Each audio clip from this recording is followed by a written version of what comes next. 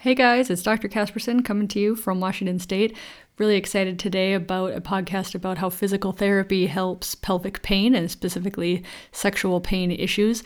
I'm talking today with a personal friend, Amanda Nayfield, who is a physical therapist who specializes in pelvic pain. She's a certified clinical women's health specialist and owner of Connect Northwest Physical Therapy and Wellness in Bellingham, Washington. She's got a great social media account. Her Instagram is at Connect NWPT. And she does lots of great videos and free information on her Instagram account, so check that out. She received her doctorate in physical therapy at the University of Montana, and she developed a special interest in pelvic health and completed continuing education courses and mentorship in pelvic floor dysfunction before graduating.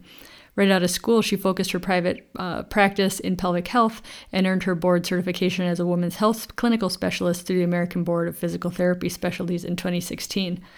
Even though she focuses on pelvic health, she has training in manual therapy and treats a variety of orthopedic concerns, including dysfunction of the spine, pelvis, hip, and extremities. And all of those things can cause pain with sexual intercourse too. So sometimes we'll see like labral tears of the hip be the reason that people have pain with sex. So the body is complicated, and as they say, the hip bone's connected to the knee bone. So anyways, I digress. While treating any condition, Amanda utilizes a holistic assessment and treatment approach by looking at the body as a whole to determine all the factors contributing to an individual's main concern. So super excited to have Amanda on today and to have her in my town as both a colleague and a friend. I hope you enjoy. So how did you get into pelvic floor physical therapy? Well, women's health was an elective course. So not everyone got it, but I chose to take women's health. And I think at the time I didn't have a good understanding of what women's health PT was. In fact, I don't even know if I knew what incontinence was or any of those women or pelvic health conditions. And the course was largely focused on more like orthopedic concerns for pregnant women and postpartum. So like pelvic girdle pain, low back pain, those kind of things. But she did address incontinence and some basic pelvic floor dysfunction. We didn't do any internal work or anything at the time, but I think that course really opened my eyes to the fact that this was kind of a big concern for a lot of people, and not enough people were addressing it in physical therapy. So it just sort of sparked an interest in me. And I think I was a second year at that point, and I was going into my third year, and I really wanted to do my last clinical. I wanted it to be with a women's health provider, at least part of it. And so I did a lot of research at that time and realized that if I really wanted to do that, I needed to take some continuing education courses because there just wasn't enough offered through my program to make me competent or feel good about going into a women's health clinical. So I ended up taking Pelvic Floor 1 and Pelvic Floor 2 through the Herman and Wallace Pelvic Institute during my third year of PT school. And that allowed me to do part of my final clinical internship with a women's health provider. And part of it was an orthopedic and part of it was women's health. So once I did that, it just continued to spark my interest. And I realized that pelvic health physical therapy has a lot in it. So it's a lot of orthopedic stuff, but there's also so much that goes into pelvic health. And it's not just women, it's men and kids. And so there's just so much to learn. And I just kept going with that. Very cool. Do you have like a specific memorable like success story as far as sexual health goes that really, really clicked for you? Like, wow, physical therapy really helps people. Man, there's so many of them. That's part of why I love what I do is that I think physical therapy for pelvic floor dysfunction and sexual health is really effective. So it's really cool to be a player in that. But somebody that comes to mind is somebody that I'm actually treating currently, and I have been treating kind of off and on for about a year. She originally came to me more for symptoms related to her endometriosis. So kind of chronic abdominal pain, constipation, pain with defecation, those sort of symptoms. And at the time she was not sexually active when I first started seeing her, which was probably over a year ago now. But during the time that we were working together, she got married and attempted to have penetrative intercourse with her husband. and was not able to do so. She had a lot of pelvic floor or pelvic pain with attempt at penetration. So at that point in our treatment together, or when we were working together at that point, we kind of shifted our focus towards the goal of her being able to have penetrative intercourse with her husband. And we were working on pelvic floor stuff all along because we were trying to address some of her other symptoms, but we just sort of shifted the goal to make it more for penetrative intercourse. And throughout the time of us working together, she was able to have pain-free penetration. And not only was it not painful, but she actually was able to have an orgasm and was enjoying intercourse. And since then, she has gotten pregnant and had a baby. And so now I'm currently working with her again, just postpartum recovery. So it's been really cool to kind of see her through that whole process. That's so cool. That's like full circle. Yeah. Oh, that's pretty awesome. Yeah. You should have named her baby Amanda. That happening. And so I spend a lot of time asking questions and a lot of time letting the patient tell me what they think is relevant.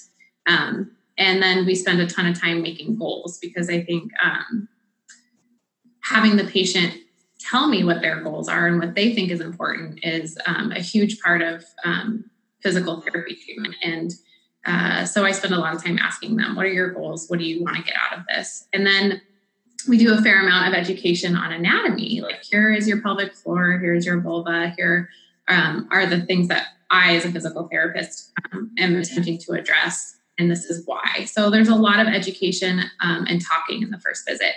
I'm lucky because I do hour-long visits. So sometimes I spend about 30 to 45 minutes on that portion. And if there's enough time in the end, we might do a quick pelvic assessment if someone's feeling really comfortable with that and wants to move forward with that. Otherwise, I talk a lot about what a pelvic floor assessment entails and what different options there may be if they're not comfortable with that. And we make a plan moving forward and just kind of talk about what our treatment options are.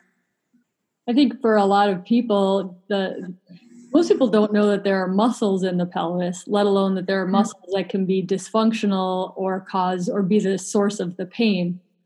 So how do you get people, as far as education, but then saying like why assessing the pelvic floor is important? Yeah.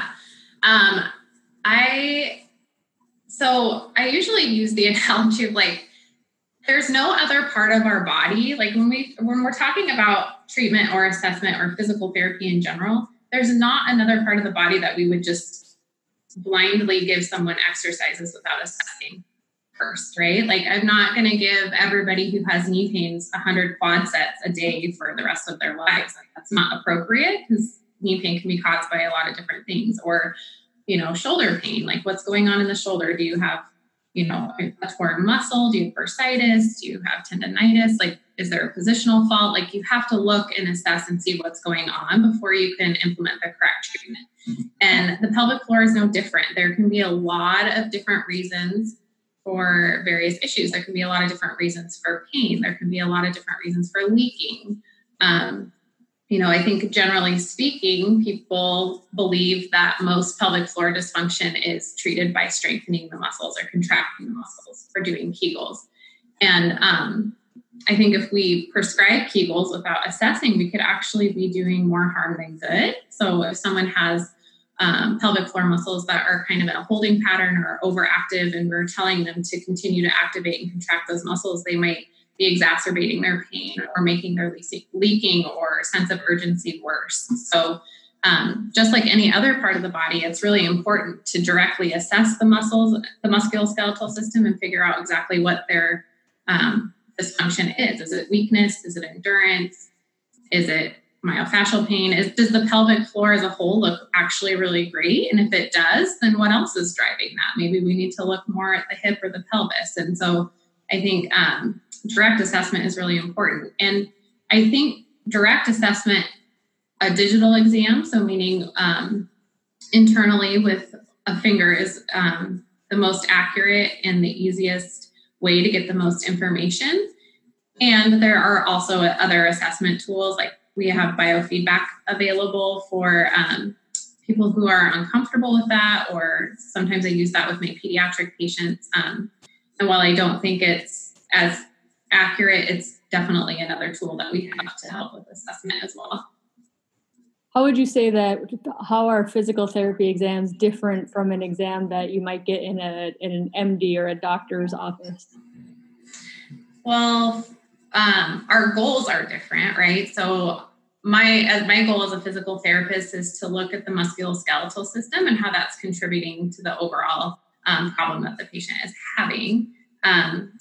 For you or for other doctors, I think the goal is to oftentimes like rule out infection or check out the tissue or taking swabs or samples, and often use a speculum. And from a physical therapy perspective, we're trained to look at the tissue and say this is or this is not a physical therapy problem, and we can definitely refer out if we feel like there might be an infection that needs to be ruled out or some other thing going on. But our goals are a little bit different. We're looking at the muscles and the structure and how it all fits in with the rest of your body. Like how well are you moving? And so we don't use a speculum. So that's one big difference. We're not taking any specimens, which is another, we're not doing any swabbing or any culturing. We're basically looking at how well your muscles function and what we can do to help with that. That's great. Yeah, I think that's really important for people to realize, like, one pelvic exam does not equal all pelvic exams. For practice, I don't do speculums, I don't do pap smears, and I do a lot more, muscle because I know about that and how to, whereas I think a lot of doctors wouldn't palpate muscles or look at specifically the tissues. So yeah, they're all different. Everybody's got their different expertise. Yeah, and I think I always tell patients that too. I think sometimes they come in kind of fearful because they've had a speculum, they've had, let's say, a pap smear recently, and it's been really painful. And I always tell people that, like, what I do, sometimes I do internal work, but I only do that when it's appropriate and it's the right timing. Like, my goal, if someone is having pain, my goal is to stop the pain cycle. So I'm not going to go in and say, like, a lot of times they have the attitude of, like, just do whatever you need to do and get it over with. Like, I wanted this fixed yesterday. Yep. So I always say, like, this isn't like an exam.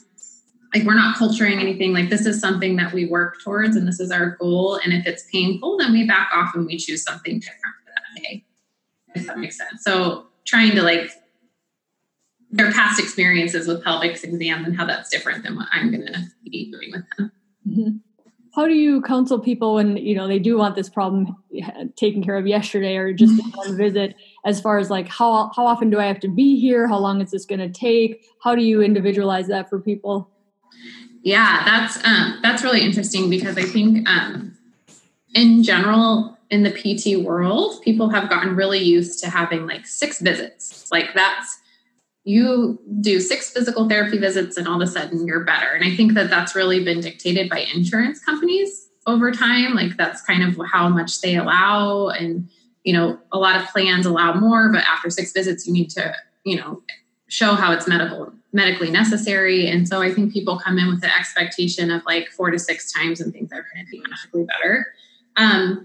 But as you said, it's very individual, and it totally depends on what is going on with the person, first of all, and how long they've been having the problem. So I keep using pain as an example. And of course, that's not the only thing that we treat, but it's a good example of, if someone's been dealing with pretty persistent, like, vulvar burning or pain, and they can't sit down, and they have pain when they have bowel movements, and they're, that's a pretty, like, that's not going to be a 6 visit type of thing. That might be, maybe we start with weekly visits for 6 weeks and really get them going and making some progress. And then we maybe spread out visits over the course of time. But I've treated people off and on for a year, or sometimes, kind of depending on what they're struggling with, they might just need some check-ins with wellness care for a while, for as long as they feel like they need that.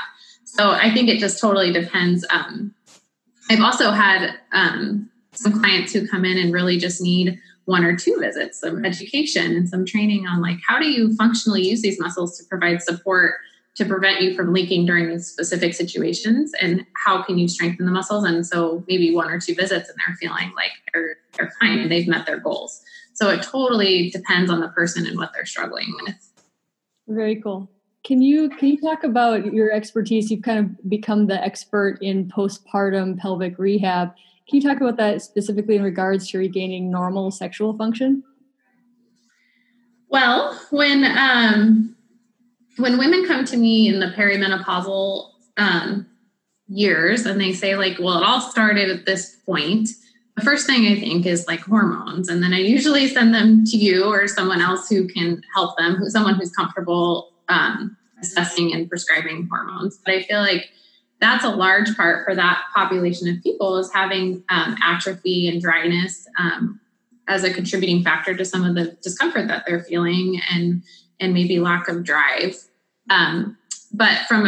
So I like having a team of people working, of course, and people who are comfortable prescribing some topical estrogen possibly. But from a PT standpoint, a lot of women come to me with a zero awareness of their pelvic floor and that area of their body. And that lack of awareness can also mean decreased sensation. Like sometimes people don't have very good awareness and they're not getting a good sensory input there. And so just teaching them how to use the muscles and practicing contract, relax, lengthen, even having them do some work with different sensory input using dilators or vibrators, those kind of things can really help kind of bring back some sensory stuff there. And then lubrication, of course, is super important if they're struggling with dryness. Yeah, it's huge. It's amazing how a little bit of education goes a really long way in helping people understand what to expect. Can you tell me about your sex after birth classes? I haven't ever had the opportunity to go to one. What happens in your sex after birth class? Yeah, it's cool.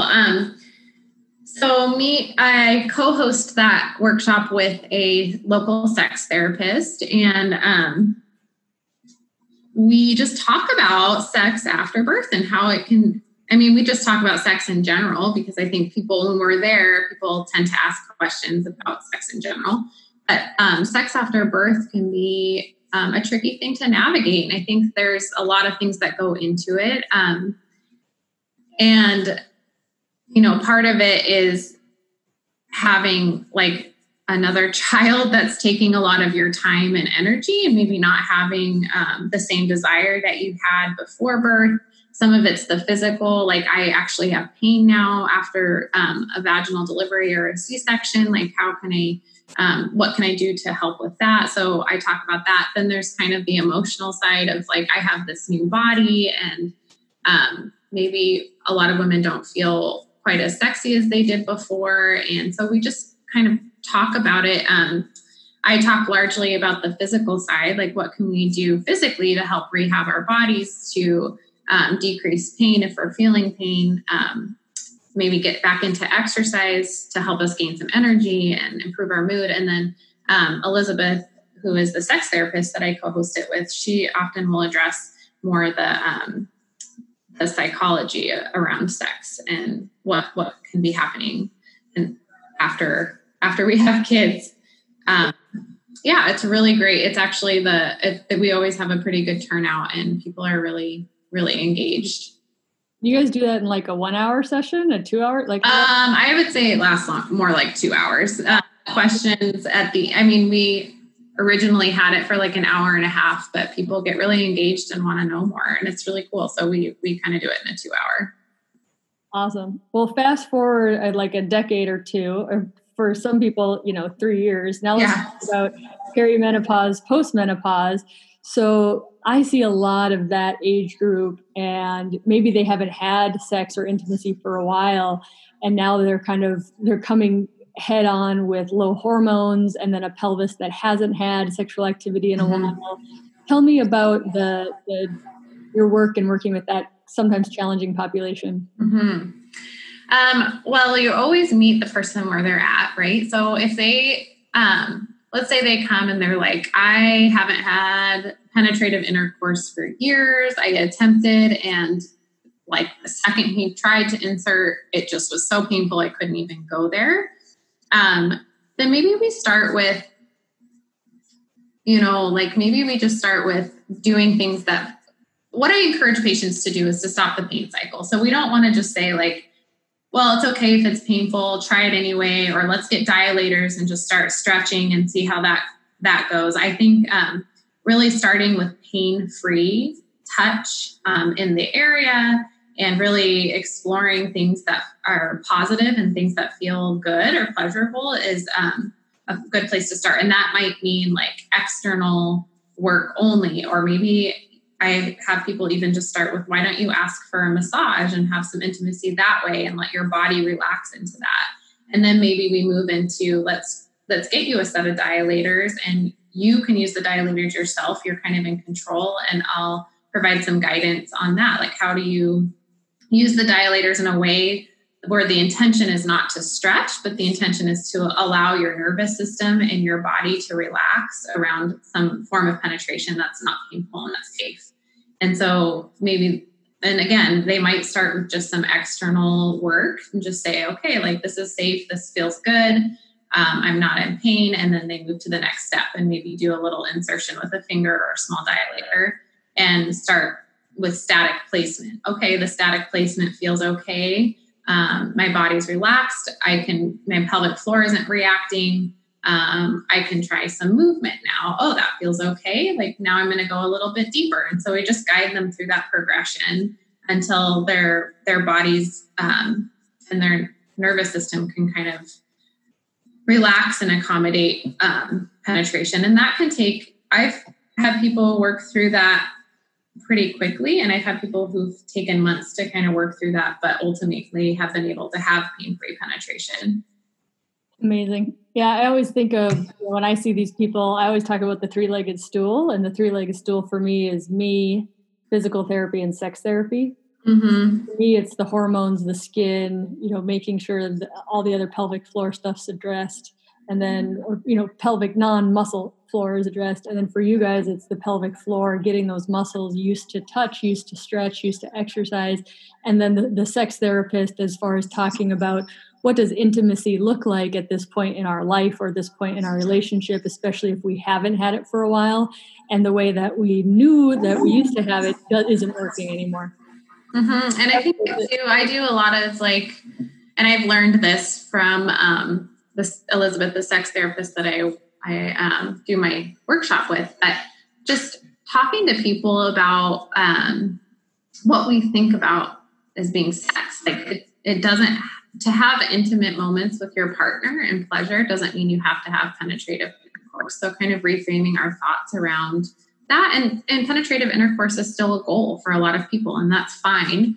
But also just talking about, there's a lot of emotion wrapped up in that when they feel like this is something that's supposed to feel good and it doesn't feel good to me and it's painful and I feel bad for my partner because, there's all that emotional overlay contributing, I think, to the fear and the pain cycle. And so when we can address that, I'm like, well, let's reframe our thoughts around that and maybe redefine what sex and intimacy is, then that just alone can really relieve some stress and in turn decreases the pain a little bit too sometimes. So I think addressing, like you said, all three of those, but the emotional side and having the sex therapist on board is also really helpful. And I like to refer people out as much as I can, but as you know, they book up pretty fast. So I try and do a little bit of that education as much as I can. I mean, we're lucky in our town that we have as many sex therapists as we do. I know in a lot of the country, a lot of cities aren't even as lucky as we are in finding a person who's trained and comfortable talking about those things. Yeah. And I feel like it's really lacking in our education too. I don't think in all of my years of school, we didn't really talk about that, or how to counsel people through that or talk through that.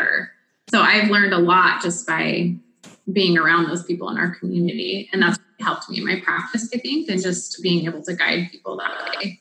Yeah, absolutely. Me too. Let's talk for a brief sec, but while we're wrapping it up, let's not neglect the men. So people who are penis-bearing individuals or are identify as men or have penises that maybe used to work and don't, or maybe it's not erectile dysfunction, but it's pain with ejaculation or just pain in sexual organs. I guess it becomes a big topic once we start exploring that all. But tell me about physical therapy for pain in men. Yeah. So I would say that, so I have seen some of the like pain just with ejaculation. More frequently, I see testicular pain or penile pain that's kind of persistent, that flares up with certain activities. Or the other common thing I see is rectal pain, like spasms, the spasm in the rectum. And a lot of times, if we're talking about just general testicular or penile pain, what I find is that it's often coming from the lumbar spine. So the genitofemoral and iliohypogastric and ilioinguinal nerve all come down from that lower thoracic upper lumbar area, and they travel through the inguinal ligament down to the genital area. And so when I'm talking to a patient about that kind of pain, I'm always screening out the lumbar spine, or, there's a possibility of a hernia, an inguinal hernia maybe contributing to that. And so that's in my clinical experience, I see more often than not that it's more of an orthopedic issue. If someone's having pain just upon ejaculation or maybe rectal spasms, that to me indicates more of a pelvic floor dysfunction, more of a pelvic floor spasm or overactivity. And so I treat them just the same as I would a woman or a person who has a vagina and a vulva. And except for, instead of doing intravaginal assessment, we do intrarectal assessment. We all do all external palpation and checking out all the superficial muscles on the outside. And then if we need to, we will do the intrarectal and do more of an internal assessment that way. Awesome. Is there anything I missed? Any questions or anything you want our listeners to know? No, other than I think the timing of this is great, given all of the COVID-19 stuff. I like getting the information out. And I guess I do want people to know that it sounds like, I make it sound like we do all this hands-on stuff and all this manual work, which is true.